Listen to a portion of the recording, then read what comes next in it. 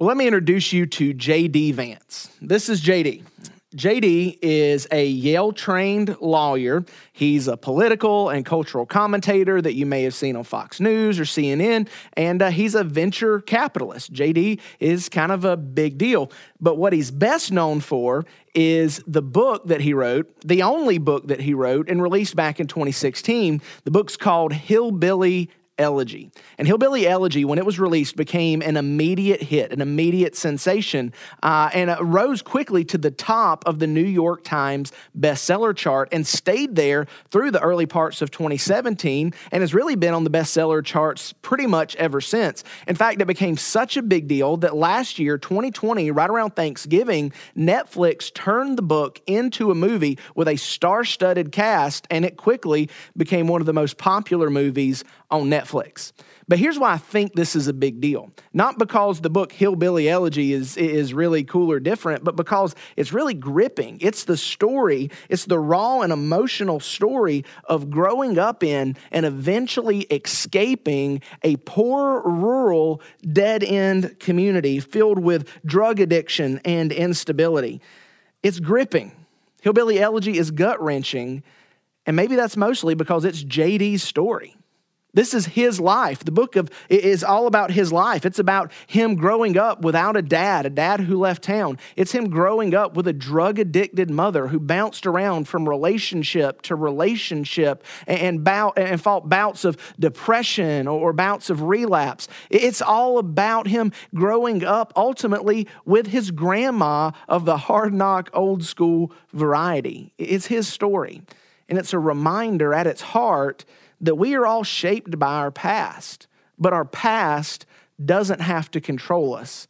Our past doesn't have to determine our future. And that's what we're talking about in this series. We're talking about in this series the idea that your past isn't your future. Now, that's like a big thing to say. That's a huge idea because some of you are hearing that your past isn't your future, and you're like, wait a minute, like, aren't we just a collection of our past experiences and our past behaviors and actions? Like, if it's not those things that make us the people we are, then who are we? Well, let me just say this. Yes, where you've come from, what you've done, and what you've been through, they all shape you, but they don't define you. And that's huge. For some of you, that is like a life-changing amount of good news. You feel the chains breaking. You feel the bondage loosening because you are so terrified that what you've done and where you've been and where you've come from are going to keep you from getting where you want to be in your future. To hear that your past isn't your future, it resonates deep in your soul. Your past doesn't determine your future. But for some of you, it really doesn't move the needle at all because you're thinking, I've got a pretty good life, been a pretty good person. Who I've been, where I've come from, what I've done, it doesn't bother me that much. And I guess the reason that one can be super excited and one can be super blah is that it depends on how you look at your past.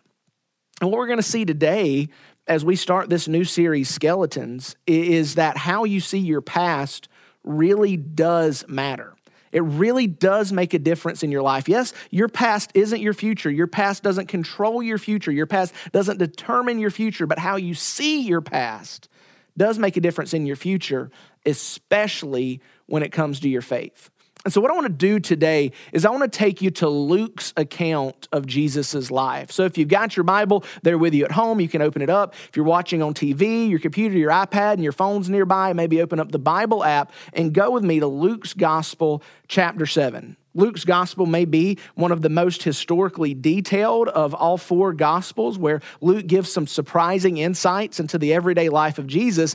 And Luke 7 is really no different. Luke 7 is where Luke retells for us the time that Jesus was invited to a dinner party. And it was an interesting dinner party. So if you got your Bibles, Luke chapter 7, start reading with me here in verse 36. It says this. Then one of the Pharisees invited him, that's Jesus, to eat with him. He entered the Pharisee's house and reclined at the table. So let's just stop right there and set the scene. If you grew up in church, that word Pharisee may have a little bit of meaning to you.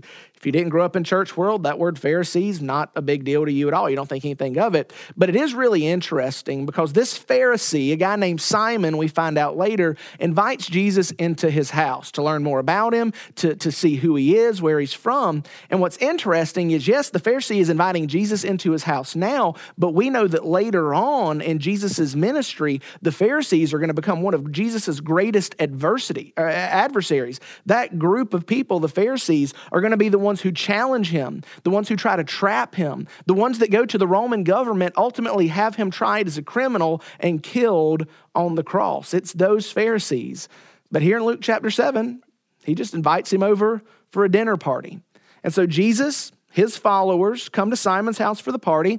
We can imagine it's probably filled with the who's who of the religious elite in the town in the day, and they come to the party. But in verse 37 is when the party starts to get interesting. So let's look at that.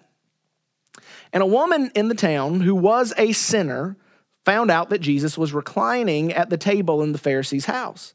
And she brought an alabaster jar of perfume and stood behind him at his feet, weeping, and began to wash his feet with her tears. You read that right. Wash his feet with her tears. It gets better. She wiped his feet with her hair and kissed them and anointed them with perfume. See, I wasn't joking when I said that this was going to get interesting, because here Jesus and his followers are at Simon's house at a dinner party, not sitting in chairs around a table like you or I might today, but as was the custom in the time, they would recline at a low table and have their feet behind them. And maybe Simon and the guests notice this woman, a woman that they're familiar with from town, comes in and stands behind Jesus. Probably don't think anything of it. But as they notice this woman, she starts to weep.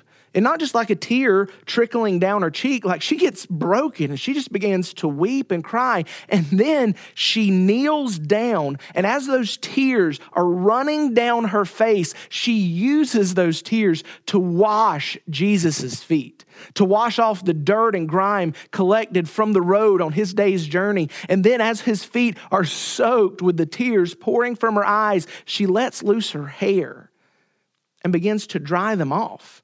And maybe you're saying, well, like, is that something that people did back in that time? No more than they do today. It's weird. It's different. It's shocking. It's stunning. And as she takes her hair and begins to wipe his feet, she kisses him. And then they notice she has a box. A box that's very ornate. It appears very expensive, a box that you wouldn't think a woman like this might have or could afford. And then she opens this precious box that is full of perfume and dumps it out on the feet of Jesus. It's nuts. Like, it's no less weird back then than it would be today.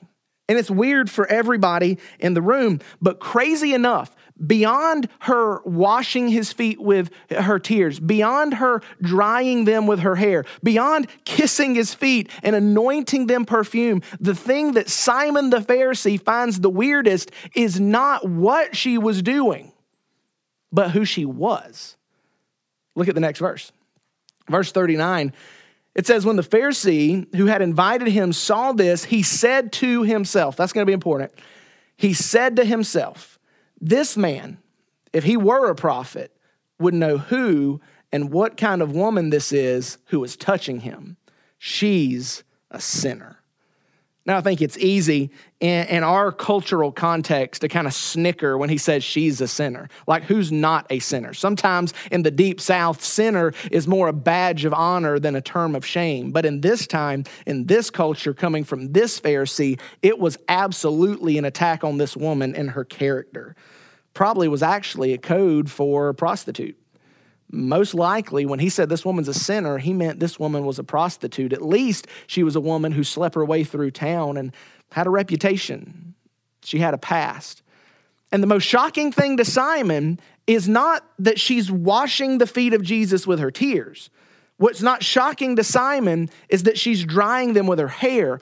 What's not shocking to Simon is the expensive perfume that she's pouring out just to cover his feet. What's shocking is that it's her doing it. And he says to himself, maybe under his breath, maybe in a snide way so his religious friends next to him would laugh, or maybe he just thought it in his head. Wouldn't be the first time Jesus heard what somebody was thinking.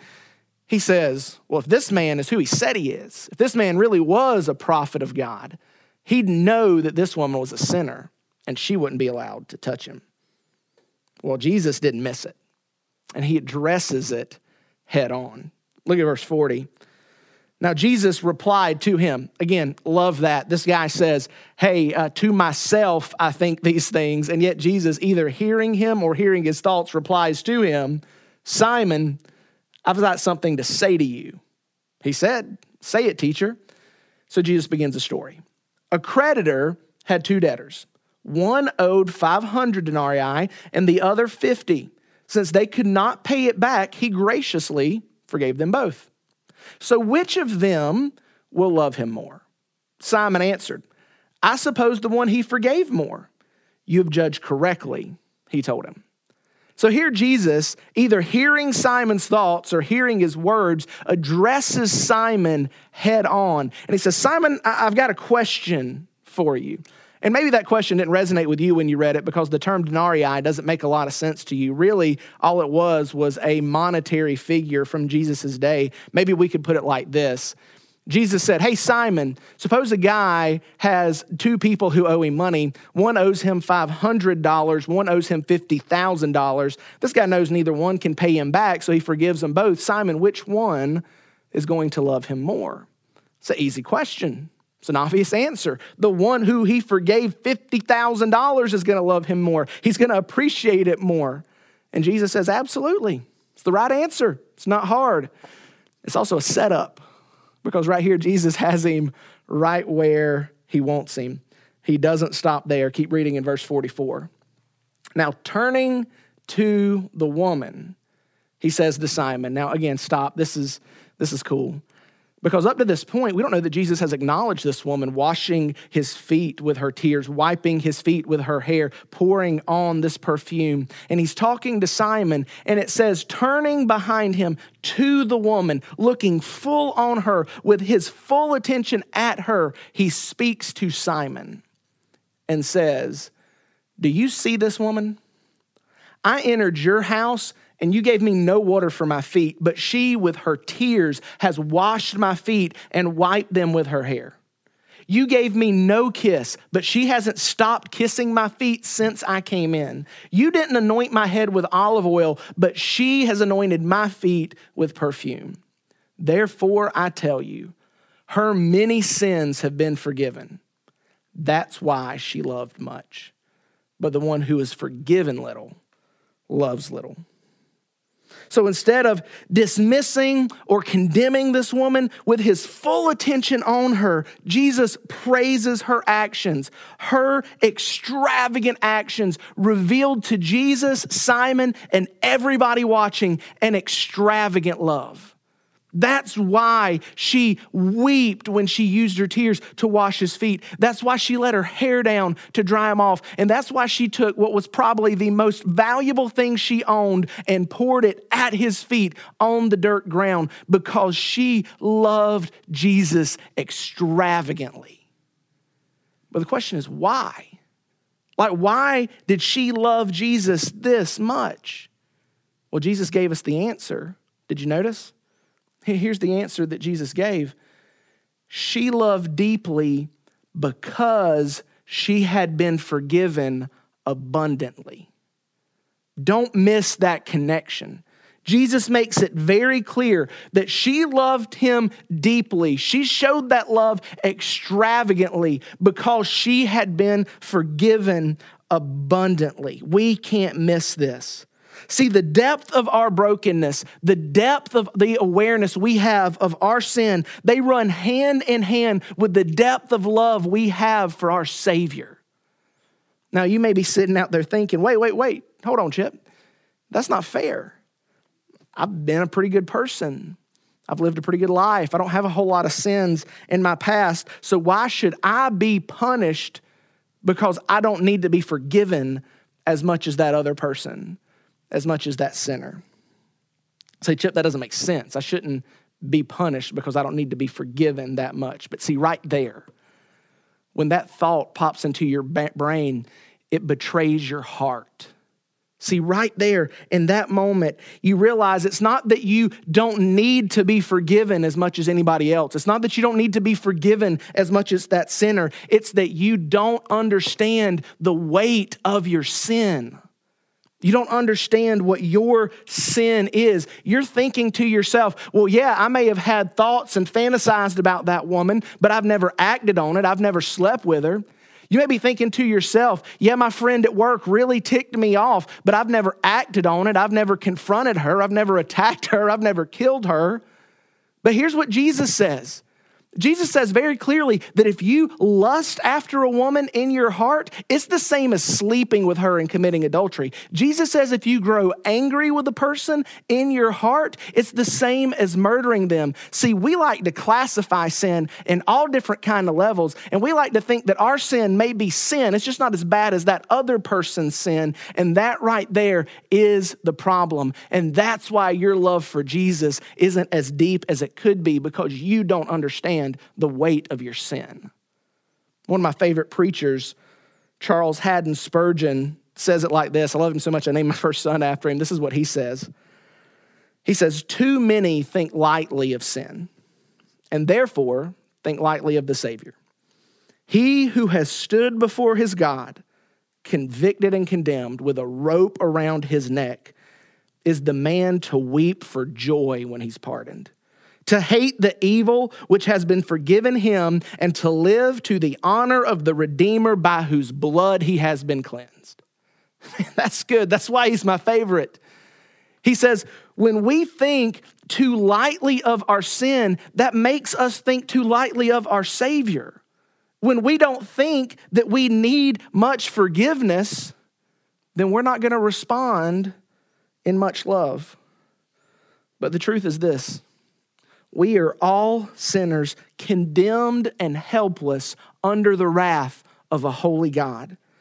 And the only hope that any of us have is the same shed blood of the sinless Son of God in our place on the cross.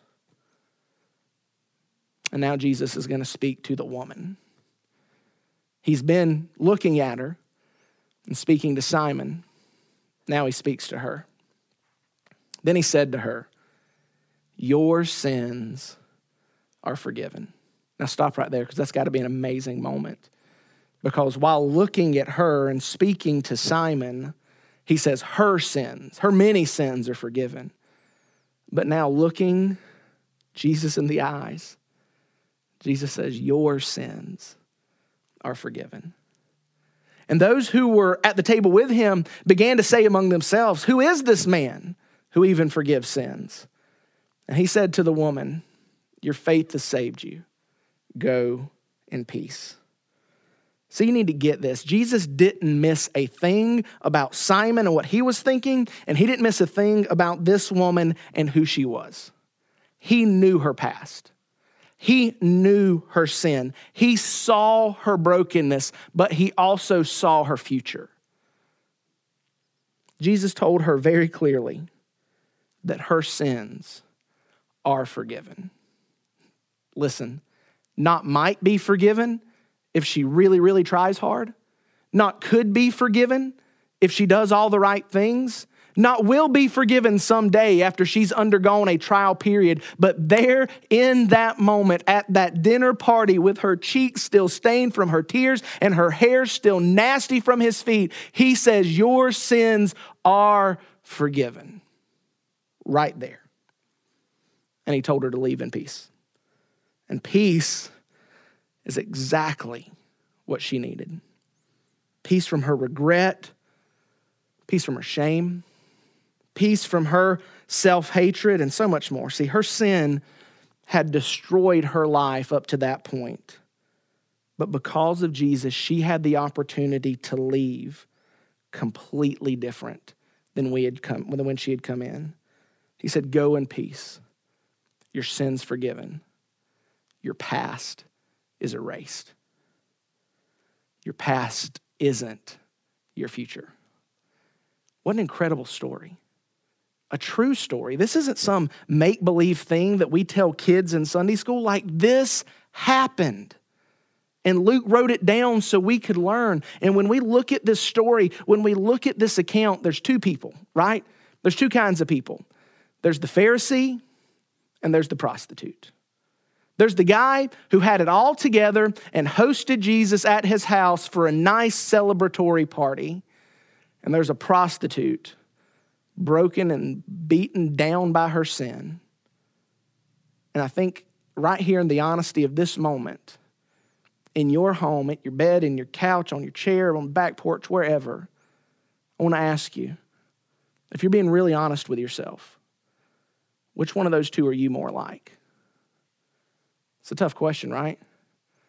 Are you more like the Pharisee who is willing to tip his hat at Jesus because you're a pretty good person? Or are you more like the prostitute who understands the weight of your sin and your great need for forgiveness? Like I said at the beginning, how you see your past matters. Your past doesn't determine your future. Your past isn't your future, but how you see your past absolutely does matter. Because it's only when we've seen the weight of our sin that we can begin to see the greatness of our Savior. Here's what you need to understand. You may say, yeah, but I'm not that bad. What you've got to get through your head is that the same price that had to be paid for any sin is the same price that had to be paid for your sin. Both cost the blood of Jesus. And so we have to learn not to run from or hide from our past, but to lean into it. Not because we want to repeat it, not because we're celebrating it, but because we know that when we take those skeletons that are deep in our closet and drag them kicking and screaming out into the light of day, we know that our failures and our faults will never be too much for Jesus to forgive. See, where sin and grace meet, grace wins every time. Maybe we put it this way. The Apostle Paul, writing to the church at Rome in Romans chapter 5, verse 20, says this: where sin multiplied, grace multiplied even more. How good is that? Your sin is never too big and it's never too much for Jesus to be forgiven. And when you bring your sin kicking and screaming out to the light of day and pile it at the feet of Jesus, you'll find that where your sin grows bigger than you can imagine, Jesus' forgiveness covers more than you ever hoped. When you understand the weight of your sin, you can see the greatness of your Savior, and your love for him will grow. When we come to him, he forgives us completely. We might not always feel worthy of that forgiveness, and sometimes it may be hard to live in light of it, but it's true. Maybe you're here today and you just feel shackled by your past, that because of where you've been and what you've done, there is no way God could use you in your future. Listen, that is a lie. There is no sin that the shed blood of Jesus cannot cover and forgive. Your past isn't your future. And because of who he is and what he's done, you don't have to hide it anymore. Maybe this is a good place for us to leave it today. Your skeletons can be Satan's greatest weapon or God's most powerful tool. See, when you take those skeletons and hide them away, Satan can use those as a weapon against you to bring about shame and condemnation in your life and make you think that you could never do anything of value and that you're never going to be good enough to really be forgiven. And we're going to deal with that each week in the series and kind of press more specifically into that. But I want you to hear today that when you take those skeletons out of the closet, they can be God's most powerful tool for you to grow in your love and relationship with him. And so maybe you're here today and you're saying, man, that's me. I need to talk to somebody. Whether you're watching on Facebook or on our website, hop in the chat and let somebody know. And we have people right now who are more than happy to be there and to pray with you.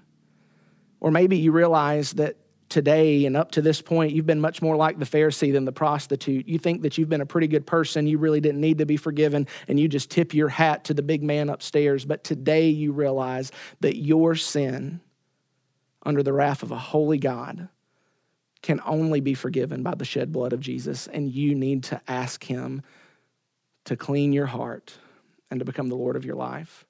If that's you, we really want to talk with you today and help walk you through that process. So like the woman here in Luke 7, you can know that your sins are forgiven. But here's what I want to do. I want to pray for you now. I want to pray that God would allow you not to push this aside in the days ahead, but that you would lean into it and that you would be unafraid to pull your skeletons from your past out in your closet, knowing that when you do, you're going to be met with love and forgiveness beyond your imagination. Let me pray.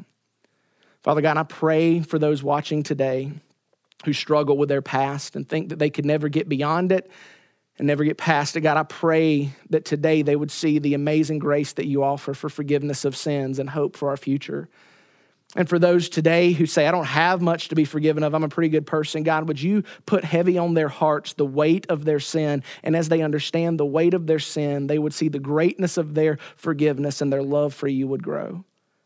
And God, as we move forward into this series, God, I pray that you would help us to see our past as a powerful tool for you to use for our good in the future and your glory today. In Jesus' name we pray. Amen.